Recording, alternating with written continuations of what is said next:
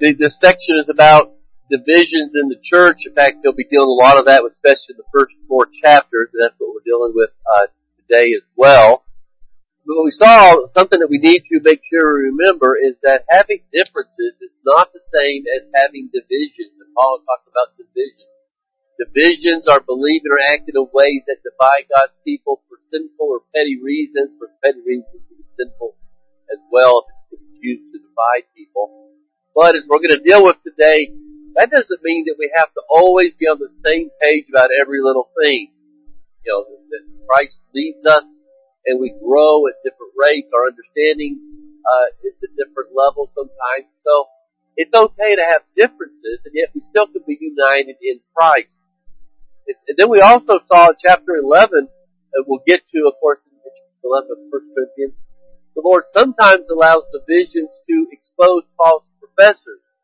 The divisions in the church, because they are a result of sinful behavior or thinking in some way, when people do not react well to division, that usually shows that they were not Christ and they leave. Often that is exposed. The Lord is weeding out things in the people in the church that are not good for us. That sometimes is the case. Start to promote the fundamental doctrines, the gospel doctrines, and be united around them and be willing to give each other Christian liberty on non-essentials. And so we must be careful. Another thing that we dealt with, because this can lead to division, we must be careful of following preachers and personalities to the point that they define Christianity for you, to the point that you cannot allow for differences or submit to your local church because you have become so enthralled with a great preacher or personality that they have defined Christianity for you. And so if your pastor or your church doesn't follow it, just like, if I'm not a clone of your favorite preacher, well, I can't go to your church. And I've seen these things, you might wonder, I'm going to deal with a lot of this today again. Think, well, why are you kind of emphasizing these things? Because I've seen, in my years, I've been in several churches, not just pastoring churches. I've seen the damage done when we don't really see, what Paul is saying. People, I follow Paul, I follow Cephas, Paul, and so forth. Another thing we dealt with last week was that we got to be careful of saying that I am a biblicist and that that's enough. We are biblicists, obviously. We do believe the Bible, and that's the first rule of faith. That defines what we believe, no doubt. But that does not mean that you don't have to take a stand on certain biblical doctrines. Sometimes you have to identify yourself as whatever you are. And it doesn't keep the peace to let everything be okay, every doctrine be okay. That is ecumenicalism, which throws out anything that there's disagreement on and ends up emphasizing nothing. And some of the great doctrines, well, I'll give you an example. I have an uncle both my uncles on my mother's side have preached ever since they got out of college. Now, I personally don't consider them to be preachers. They're fundamentalists in ways that, not that they haven't been used of the Lord to some degree, but I have real differences with that. But my one uncle says, Calvinism, all Calvinism does is divide churches. Well, first of all, that's neither here nor there. What does the Bible teach, right? But, Arminianism has divided just as many churches because either you believe one or the other, right? So, it's just like, I'm not even going to investigate whether Calvinism is true because I can deem it to be a divisive doctrine. All doctrine is divisive. And the fundamental doctrines have been as divisive as any over the course of church history because Satan doesn't like the fundamental doctrines of the faith. He doesn't like the sovereignty of God, doesn't like the gospel of grace, and so forth. So again, it's just another way that people divide, and I don't want to call myself by anything. That never really solves the problem anyway. So we kind of finished off there referring to 1 Corinthians 11, and the reason why God allows division in the church sometimes. And another reason we see it here is that when we have division, when we allow sin to cloud our lives. And in 1 Corinthians 11, we know that there were those who were doing well, who would come to the love feast that they would have, kind of like we have on weeks we have communion, we also eat together. And the early church kind of did that, and people who had food were bringing it, but they weren't sharing it with those who, and there were some real needs in the church, people who did not have, and so you had people who were eating well, people who were not, and there was division in the church, and it was an unloving spirit, and it was not only causing division, but Paul says, among other things, people were sickly and dying because of that, because it is, when you have the Lord's table and we're demonstrating everything that we have in communion with each other as followers of Christ, and then on the same day we are dividing and not sharing and not loving, you are a hypocrite. And the Lord takes that seriously, and people were sickly and even had died because of it. So chapter 11 reminds us that there won't always be perfect unity all the time, and even true believers can sometimes be the fault of it. But I think one lesson to learn here is that when division happens, a mature Christian's radar should go off, and we should examine the issues as to whether what is going on is important, who's causing it, and why, and think it through. In other words, so as I've entitled the message, one of the defenses against division is spiritual maturity. If we are spiritually mature, it will go a long way in helping us not become divisive. And so, with that in mind, a mature Christian, when something is said or done that would be causing division, we don't just join sides, we don't just act in the flesh or emotionally. We look at what's going on here. Why was this said and done? Is this biblical? What's it leading to? We think things through biblically. And that causes us to stop. And as a pastor, I know I've had to learn that lesson throughout the years. And, I think I'm better at it. I know there are times where I struggle with it. Is when something happens, my tendency is to want to just go and fix that thing. If someone says something wrong or does something wrong, is to go and take care of it. And sometimes you just gotta wait and just be patient and let things run their course. And again, you learn that not everything can be taken care of right off the bat. So Paul isn't writing to cause division or to tell them to disband if they can't get along, but to identify the reasons and to do something about it. And certainly to keep Christ in view at all times. So that's ultimately the mature Christian understands that whatever's going on, if it's not leading us to Christ and glorifying Christ, then it's wrong. That we've lost our way. So Paul is telling us that as a rule, serious division is because someone has lost their way, and so examine things carefully. So while there are core doctrines we must hold to as a group, yet our text is telling us that just because different leaders have differences doesn't mean you have to divide up accordingly, like it's imperative that you find someone who most closely sees things the way you do. There's a big danger out there of people, the keyboard warriors, don't go to church often, probably in many cases don't go to church at all, but they think they've been called by God to sit behind the keyboard and to criticize every preacher and every movement out there. And I've seen them, they have criticized unmercifully, whether it be John MacArthur, John Piper, James White, these guys who are doing something for the Lord and have great ministry, but because they have a error, perhaps in one thing or another, well, their whole ministry is written off.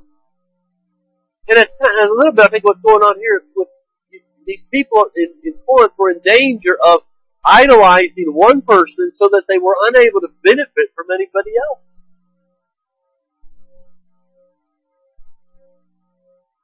I would suggest within reason that as a pastor and a preacher, I need to challenge you just as I challenge. Not with heresy, not for emphasizing peripherals. I want to challenge you when I preach, but I don't want to do it by being novel. Certainly don't want to do it by going into error. But to only listen. I'm not talking about trying to be novel, come up with new things, but few things have benefited me by getting together with pastors, and in many cases I do not always agree with, whether it be Presbyterians, whether it be differences with covenants.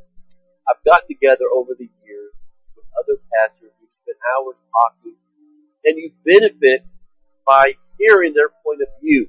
We don't have to agree on everything, but we can fellowship and learn from each other.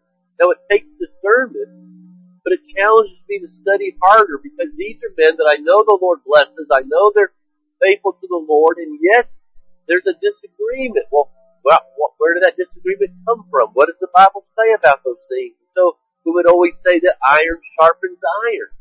You need that back and forth. Not arguing for argument's sake, but to learn from one another. And I say all that so that we don't need to be afraid to be challenged. To hear someone say something that's a little different. We protect ourselves by knowing God's Word well, but not by cutting ourselves off from everybody else. Because that kind of assumes you've got it all figured out. I know everything I need to know. I'm right about everything. I don't want to be challenged by anybody else. I might have to change my mind.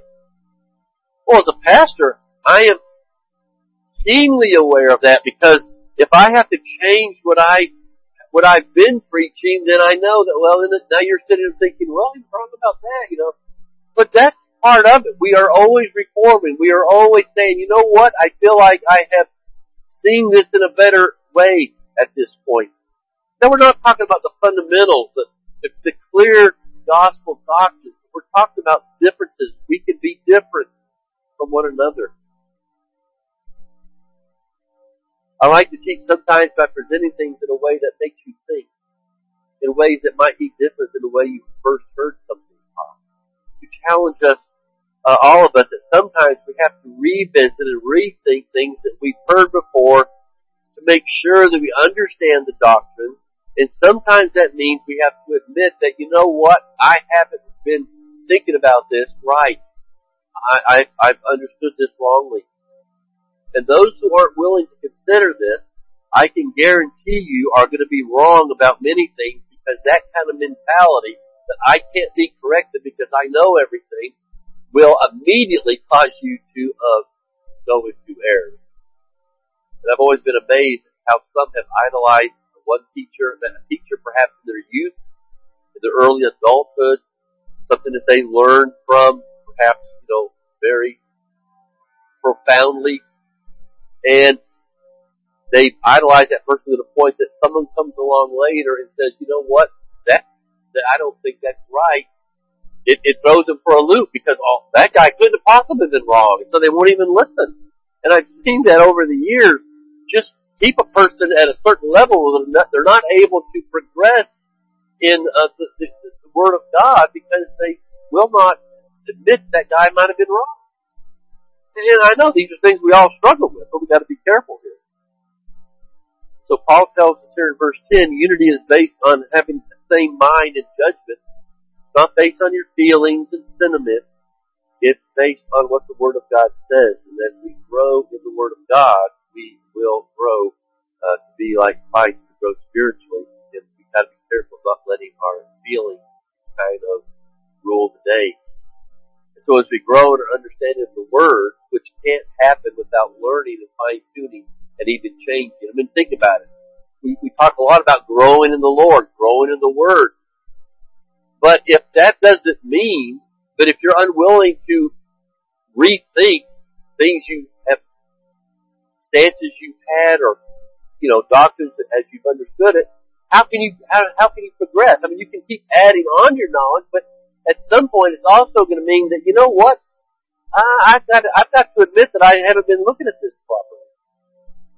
And if we do that, it in turn affects our judgments and opinions about things. And so he wants us to think the same way about about reality, about what the Bible actually teaches. And that's how we'll get along, because we all have a biblical worldview. We understand what the Bible says, who Christ is, what He's done for us, what we are as sinners, where we're headed, and so we're all living for the same reasons, even though we might have some nuances of differences, because everything is about Christ. When we all have the same goal, there is unity. When life is about self, there will never be unity, or our pet doctrine. The unifying principle of all Scripture is serving and glorifying the Lord. And if we aren't doing this, if we aren't living for this, something is fundamentally wrong with our worldview. So let me just close kind of some thoughts from last week by reminding ourselves why all this is so important to Paul. Romans 15:5 is another area here that would help us. He says, "May the God of endurance and encouragement grant you to live in such harmony with one another, in accord with Christ Jesus, that together you may with one voice glorify the God and Father of our Lord Jesus Christ. Therefore, welcome one another as Christ has welcomed you of God." So you see here how he says you live in agreement, in accord, so that there's a reason for that, so that with one voice you can glorify God. And so you do that by welcoming one another as Christ has welcomed you. Living, loving, as Christ has done for you in the gospel. That's why we say gospel motivation is imperative if we're going to do this. He goes on to say in 2 Corinthians 13:11, "Finally, brothers, rejoice, aim for restoration, and comfort one another, agree with one another, live in peace, and the God of love and peace will be with you." If you want God's blessings, if you want God's presence, if you want to grow and enjoy the Lord, you've got to live in peace with each other. It honors the Lord on earth and keeps the blessings flowing. And I don't know about you, but I want God's blessings. I know sometimes I don't live like I do when I speak unlovingly or sin in some way, but at the end of the day, that's what I want, God's blessings on this church. What I don't need is my stubbornness and hatefulness and coldness to keep inviting the chastening hand of God on the church, right? Or on my life, or on my family. So these people seem to be more concerned with whose camp they are in than what the preacher is saying on Sunday morning. They prided themselves in their system and their doctrinal stances, but not in Christ. They had gone off on tangents, and they were suffering for it. And of course, the Corinthian church was a mess for a number of reasons, but we're seeing here that their arrogance and their pride was at the heart of it, as Paul jumps right into that. And so, again, as we kind of consider moving forward in verse 11, and as I've entitled the message, "Spiritual Maturity is the best defense against division," it might sound a little simplistic. I understand that because I'm always careful about, the key to spiritual success, and all this kind of stuff, because, that can get us into trouble. But it might sound a little simplistic, but at the end of the day, growing in the Lord and becoming Christ-like and spiritually minded is the key, in one sense, to the Christian life. It's what it's all about, right? Now, it might be good. Let me just define spiritual maturity so we understand what I'm talking about here, first of all. Spiritual maturity is not how much of the Bible you know or can quote, although that certainly is helpful, right? It's not how long you have been saved or what kind of gifts and position you might have in the church. Spiritual maturity is to be so aware of who you are in Christ that it profoundly affects the way you see God, yourself, and others. I'm not sure if that's my quote, or I got it from somebody else. I think it might be. Either way, you can quote me on that. It is to be so aware of who you are in Christ that it profoundly affects the way you see God, yourself, and others. We'll try to build on that as we go along here today. Spirituality produces humility and unity, and in that order. In other words, we will never have unity if we think too highly of ourselves. Paul talked about it many times, right? But as long as I live in the attitude, I am nothing but a sinner saved by grace. I am here to serve the Lord, and that only. And sometimes that means I'm going to be washing the feet of others. I'm going to be serving others. A minister serves, right? We all serve one another. Then we're going to have unity. But if we go around expecting to be served, we will never have unity. And so Paul starts off by laying out some simple reminders as he builds up to the end of the chapter. And while divisions and unity will be addressed throughout the book, it seems that the first 4 chapters deal specifically with it, and he'll name these groups later on in chapter 3 as well. But it shouldn't be hard for us to see some of this today, where the media has made it easy to know and listen to big personalities outside of our own church. It was even in Corinth they were doing it, although it wasn't through the internet, obviously. But you had Apollos, who was the pastor, Paul, who was the great evangelist who had started the church, Peter, who was the disciple of the Lord. These personalities that were being used against each other. And I have no problem with listening to personalities outside the church, right? I've just recommended to you a sermon of someone outside of the church. I literally, as a rule, spend hours every week listening to people that I'm learning from, right? And I recommend that you, when you can, do that, and certainly to do it through books. So this is not against that. It is not to use those things to be in conflict with me and the church. The problem comes when we assume, since that particular person is successful, that he is to be taken over everyone else, including your elders, for instance. And so they become little clones to people who think like this, and they keep pushing everyone, including their own pastor, to follow that man's teaching or his technique. And if you don't, then the Lord can't bless this church and I'm going to leave. They expect their pastor to be a clone of their favorite preacher. And again, I've seen this many times.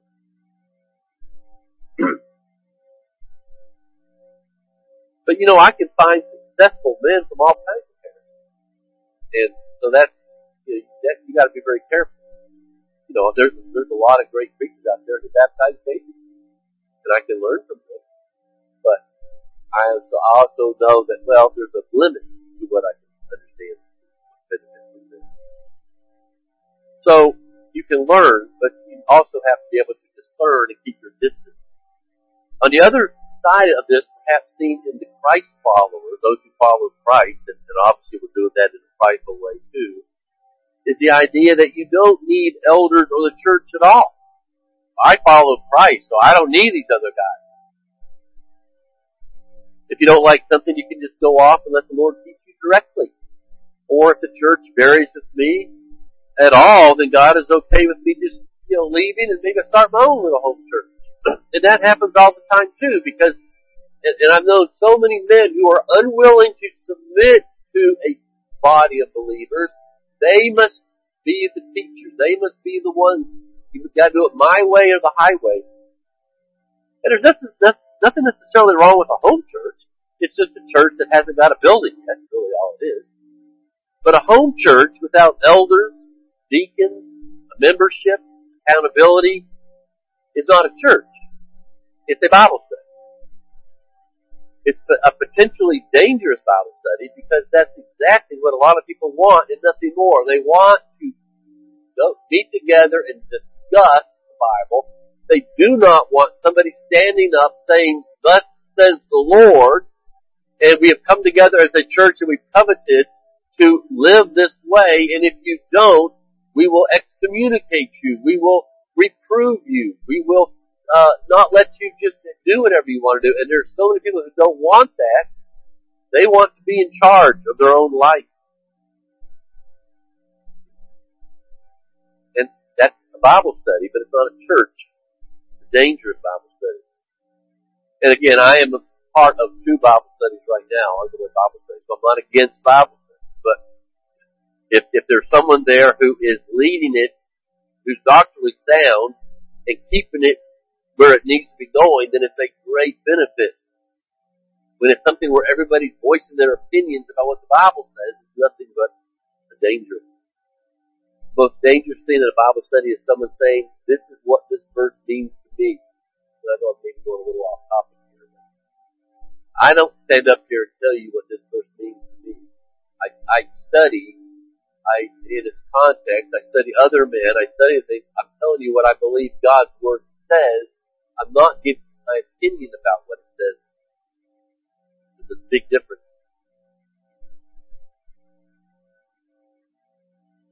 So they can be anti-authority, suspicious over everything, unwillingness to learn from others.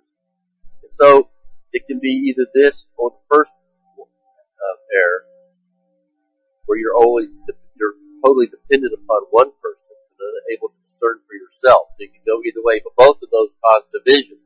Whether I'm totally dependent on what this man says, or I don't care what anyone says except for what I say. Neither are good. So what Paul is doing here is describing the nature and reason for their disunity. The first thing he says really in verses 11 and 12 is that they've got a pride issue. You've got pride in your favorite, which is ultimately pride in yourself. The cure for pride and division, of course, is the Word of God, and more specifically, the things that it tells us that should knock the pride out of us, which is where Paul is going to get to in our last messages in this chapter, is going to be all about the fact that God chose the weak and the ignoble to glorify Himself. So you have no reason to think highly of yourself.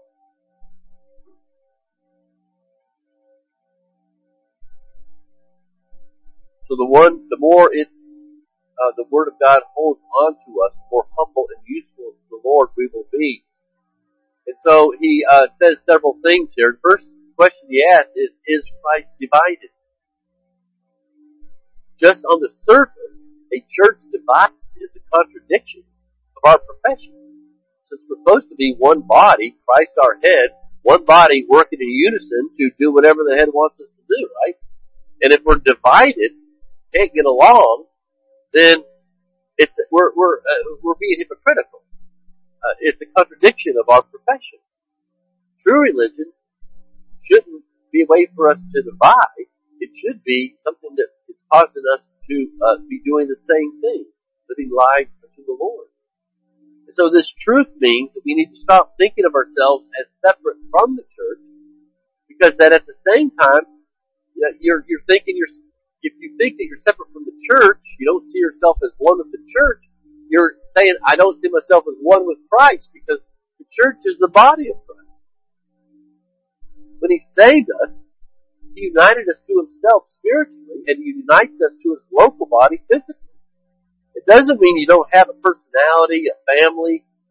When we become a Christian, we don't just lose our identity in that sense, but as we talked about at the beginning of this study, we are Christians first. Our identity is in Christ. Not about whether I'm male or female, husband, wife, farmer, banker, a Calvinist, amillennialist, Baptist. Those things are part of our identity, but they're subservient to how we are in Christ. Notice in Romans chapter 12, look at that over for a second. Let's read verses 3 through 8.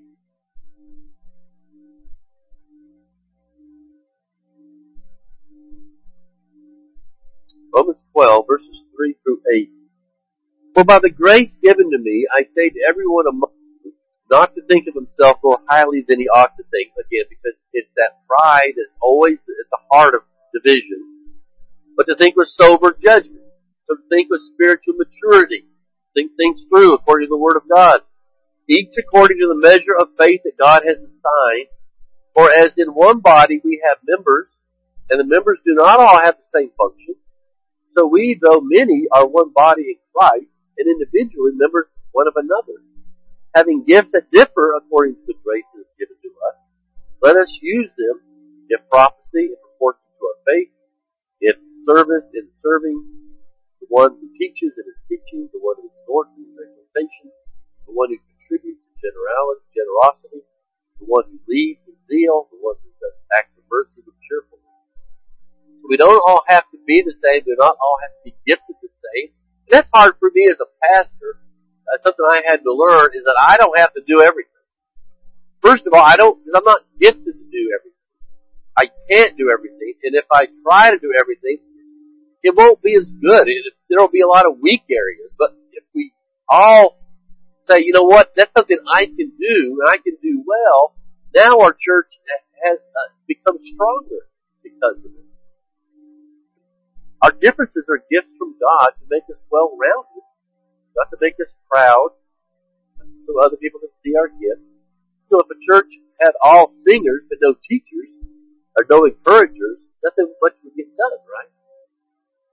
So it doesn't mean differences are wrong and don't exist, but we need to be more aware of Christ than putting so much emphasis on the other things so that they end up taking the place of our love for the Lord, first and foremost, working together to get something done.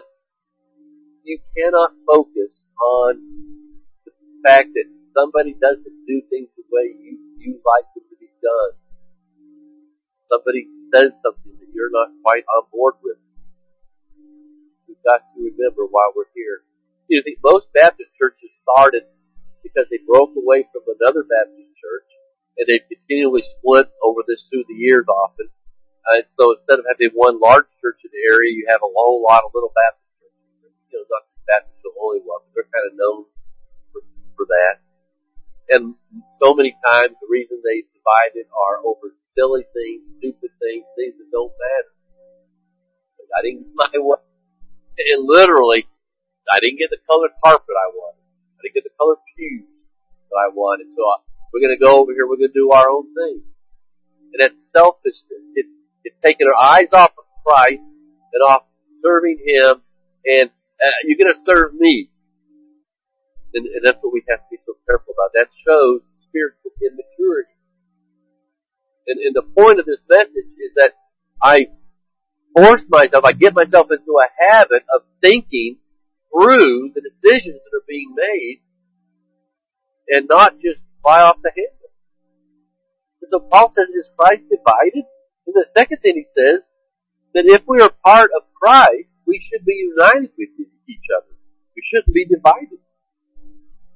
Chapter 3, he's going to still addressing this. So turn over there for a second. Notice what he says here. 1 Corinthians 3, verses 21 through 23. He says, let no one boast in men, which is what they've been doing, for all things are yours, whether Paul or Apollos or Cephas, or the world or life or death, present or future, all are yours, and you are Christ, and Christ is God. In other words, don't boast in men, because at the end of the day, Christ is the one who's died for you, and every promise that God has promised you is attained in Christ. Everything is yours. Not only is eternal life yours, but the new heavens and the new earth is yours. Victory over sin is yours. Peace and joy and fulfillment, it's all yours in Christ. Why do you put these men ahead of that? To have Christ is to have everything. So why limit yourself to following one man or get all focused on one doctrine? And then notice here what he says in verses 18 through 20 of chapter 3. Let no one deceive himself. If anyone among you thinks that he is wise in this age, let him become a fool that he may become wise. Let the wisdom of the world, for the wisdom of the world is folly with God. For it is written, He catches the wise in their craftiness. And again, the Lord knows the thoughts of the wise, they are futile. And I think what's going on here, someone has come along, and they have found the secret to everything. I have figured it out. I figured out what the Bible really means. I figured out the key to spiritual maturity, of understanding the Bible. And Paul's saying, be careful here, because this is all about Christ. Anyone who comes along and whatever they're teaching you doesn't exalt Christ, and doesn't help you love Christ more and conform you to Christ, they have gotten off into some either error or some tangent. Be careful about that. Keep yourself in the gospel. Give yourself to Christ. Serve Him well. That's the key, not a technique. Some people have techniques. They've gotten off on tangents, so it's all about keeping the law, perhaps. Or, the dietary laws of the Old Testament, they're really healthy, so that's what we need to do. We need to start eating like they did in the Old Testament. And I've known people like that, where, when they come to church function, well, what's in it? I have to eat this, and I have to eat that, I can't eat this and that. And it's because they've gotten all focused on certain kind of dietary laws, and they just kind of burden sometimes. Or, let's get rid of all the instruments in the church. We gotta speak in tongues. We get off on these tangents. And they take away from the fact that we're sinners, saved by grace. We've been given the ministry of reconciliation. Let's just get that right. Anyone who thinks they found the secret that no one else has seen for 2,000 years is a fool. Thirdly, Paul says, was I crucified for you? So tactfully, he kind of attacks those who are glorifying Him first. He says, I didn't die for you. I need Jesus just like you do. One reason it should be all about Christ's glory is because He's the only one who's done anything for us in any real sense. Paul says, I didn't die for you. Why are you glorying in me? This is about Jesus Christ. So he kind of removes himself from the ground of boasting. And any leader worth his salt would be worried if people were more loyal to him rather than Christ. Because that's how cults are. The only purpose and benefit in my ministry is as I lead you to Jesus. And to help you see how the Bible teaches of Him. If you're coming to this church, and I know this isn't the case, if you're coming to this church because of me, you've missed the point. But you say, well, no one's going to do that. But there are a lot of churches where the guy is such a gifted speaker, even might be good, maybe biblical or not, but people go because of the personality, because they enjoy listening to him, because of the way he speaks, which I think is something going on here with the Corinthians. And I've seen it. I've been in churches where the particularly gifted speaker, and a Sunday he's not there, the attendance is down half.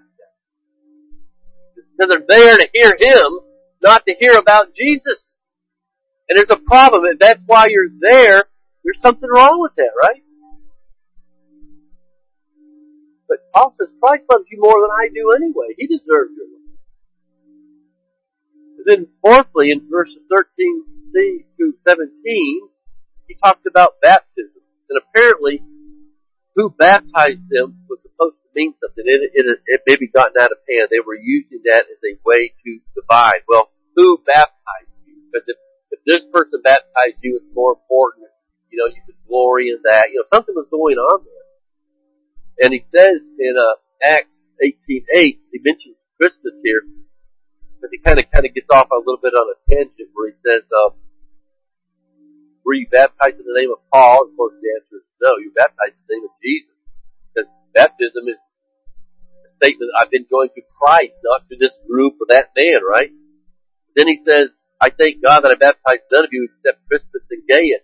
Well, in Acts, we actually learn about that, where Crispus, who was ruling the synagogue, believed in the Lord, together with his entire household, by the way. There's never any indication that anyone was baptized if they hadn't first believed. Not babies were baptized. And many of the Corinthians hearing Paul believed and were baptized. So we see here a kind of a reference to that. But nobody has any reason to glory in anything in who baptized them. Because we're all the same in Christ. and what we see here is that baptism is not in any way put on the same level as preaching the gospel, right? Because there are those who believe that you are saved by faith and baptism, that you got to have both. But if that's the case, Paul is kind of saying, well, all I came to do is to preach to you. Who baptized you is not important. How can you say that if baptism saves, if baptism, in some way justifies you or cleanses you or has some effect upon you, it is important to baptize you. It would be very important if Paul baptized people. But just by the way Paul words this lets us know that baptism is something that follows salvation. They've used it to take their focus off the gospel. Paul was the first on the scene as an apostle, their spiritual father. But that didn't mean that he was more important than Christ or even the other leaders, because they're all working for the same master. And so it's evident that Paul viewed his preaching of the gospel as having a much higher priority than baptizing new converts. And again, this is something that you have to stop and just think about what he's saying here. It can hardly be overlooked that Paul saw salvation as something which occurs independently of baptism. Baptism is important because it's the believer's public identification with Jesus. But baptism is not viewed as the means of one's salvation. Rather, it is the outward manifestation of salvation. And so Paul here rejects the doctrine of baptismal regeneration. Otherwise, because if you baptized a baby and there was some grace infused to that baby, it would be very important. That baptism would be very important, right? And I think he'd have a much higher give it a much higher priority than he does. People are saved by believing the gospel, and it was Paul's priority to preach it, because baptism took second place in preaching in Paul's ministry. And just to verify that, look at chapter 2, verse 2. For I decided to know nothing among you except Jesus Christ and Him crucified. He doesn't say, I came there and I only preached Christ and baptized. No.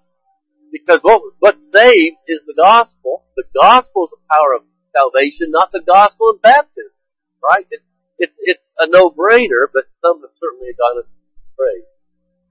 Later he's going to say, as we get down to the latter part of this chapter, it's through the foolishness of preaching that people are saved. Not through the foolishness of preaching and water baptism. He doesn't give baptism a headline. Right? So, the inference of what Paul says here should correct a lot of people's doctrine when it comes to baptism, but we know that is not how it always works. All right, I gotta close here. Let me just say a couple more things here. The proper attitude of any servant of God, I think, is seen in verse 17 of our text in chapter 1, where it says, "For Christ did not send me to baptize but to preach the gospel, and not with words of eloquent wisdom, lest the Christ be emptied of power." One of the problems here with Apollos was a gifted speaker. And there were those who were enamored with Apollos because, unlike Paul, who was not a gifted speaker, in 2 Corinthians that becomes a big thing, where they were questioning Paul's apostleship. One of the things they would say is, he cannot speak publicly. He's not interested. He can't possibly be speaking truth. Apollos was a gifted speaker. And we see this over in Acts 26. That comes in a second. I'm getting ahead of myself.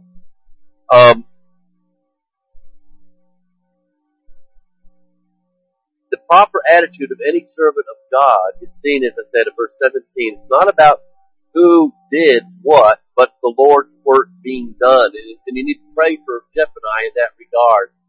This is what this church is about, is the Lord Jesus Christ and preaching the gospel, the Word of God. Paul knew that that was the only thing that mattered from the start. And so in Acts 26:6, we're going to read two sections out of Acts. Paul says, "But rise to your feet, for I have appeared to you for this purpose, This is the Lord speaking to Paul. To appoint you as a servant and witness to the things in which you have seen me and to those in which I will appear to you, delivering you from your people and from the Gentiles, to whom I am sending you, to open their eyes so that they may turn from darkness to light and from the power of Satan to God, that they may receive forgiveness of sins and a place among those who are sanctified by faith in me. So this was Paul's priority, to preach the gospel and to see people turn from darkness to light. And division means our priorities are not Paul's, so something's wrong. And so the last point I'll make today is that he then attacks Apollos' party. As I said, he was a gifted speaker. He was probably the pastor of the church. And it says in Acts 18:24, now a Jew named Apollos, a native of Alexandria, came to Ephesus. He was an eloquent man, competent in the scriptures. In fact, he's the one who knew, he had been baptized under John's ministry. He didn't even know about Christian baptism. So that had to be explained to him, and he's baptized as a follower of Christ. But it goes later on in the chapter, for he powerfully refuted the Jews in public, showing by the scriptures that the Christ was Jesus. So you can see why there were people who were enamored with Apollos, because this man, when he got up, he was spellbinding. And so I follow Apollos, or I follow Paul, and so forth. He was a gifted speaker. And so some took that to mean that he was more important, or I would take him more seriously than I will somebody else. Paul was not a good speaker, so he, for some, lost credibility. And so, I think one of the applications here is, can you look past the slickness or the gifts that are the legitimate gifts and hear what is being said? Are you there to hear from Christ, or are you there to be, enthralled with the gift of somebody who's a speaker? Good preaching is about dying, not shining. So if you elevate the speaker or listen to one above another because of the gift, you are missing the point. Are the ones you listen to dead to themselves and alive to Christ? If so, they will be presenting Christ to you. That's who you will see. When you get done, it might be an amazing gift. They have done a great job in communication. That's great. But what you remember is not their delivery, but what they said. It needs to be impressed with gifts. That's not necessarily wrong. But we have to be led to Jesus Christ. And if we get sidetracked there, we become divisive. We become followers of men. Forget what we're doing as division followers. Well, we had some other things to say, but we'll get that, Lord willing, soon here. But anyway, are there any questions?